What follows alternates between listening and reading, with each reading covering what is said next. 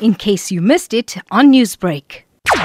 We've seen the rise of ransomware over the last couple of years, and ransomware is where attacker breaks into your network or your environment and compromises your systems, and then deploys malicious software, in this case ransomware, that encrypts your data.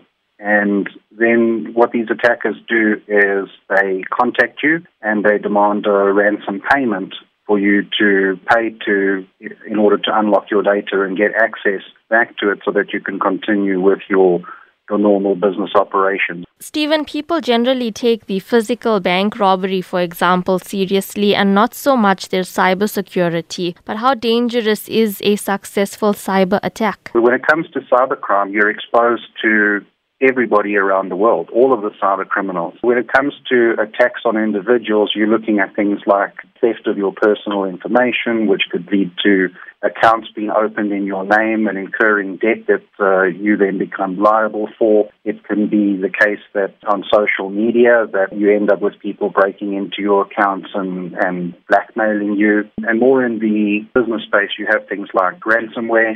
Stephen, there are many business owners who say my company is small. No one is really going to hack into my system. Is there a way of identifying if you are a target, and how can this be combated? I think at the end of the day, everybody is a target, and there are some attacks that are more highly targeted than others. So, for example, if it's ransomware, quite often what those ransomware crews will do is target a specific industry sector and a particular size of organization so that they know that organization, that the impact to them is critical, also that they may have the funds to pay the ransom. When it comes to smaller organizations, they're less susceptible to some of those targeted attacks, but keep in mind that there's a lot of attacks that are taking place, and there's automated tools out there that are scanning for vulnerabilities and holes in organizations of all sizes. And once they break into those organizations and either steal data or ransom it,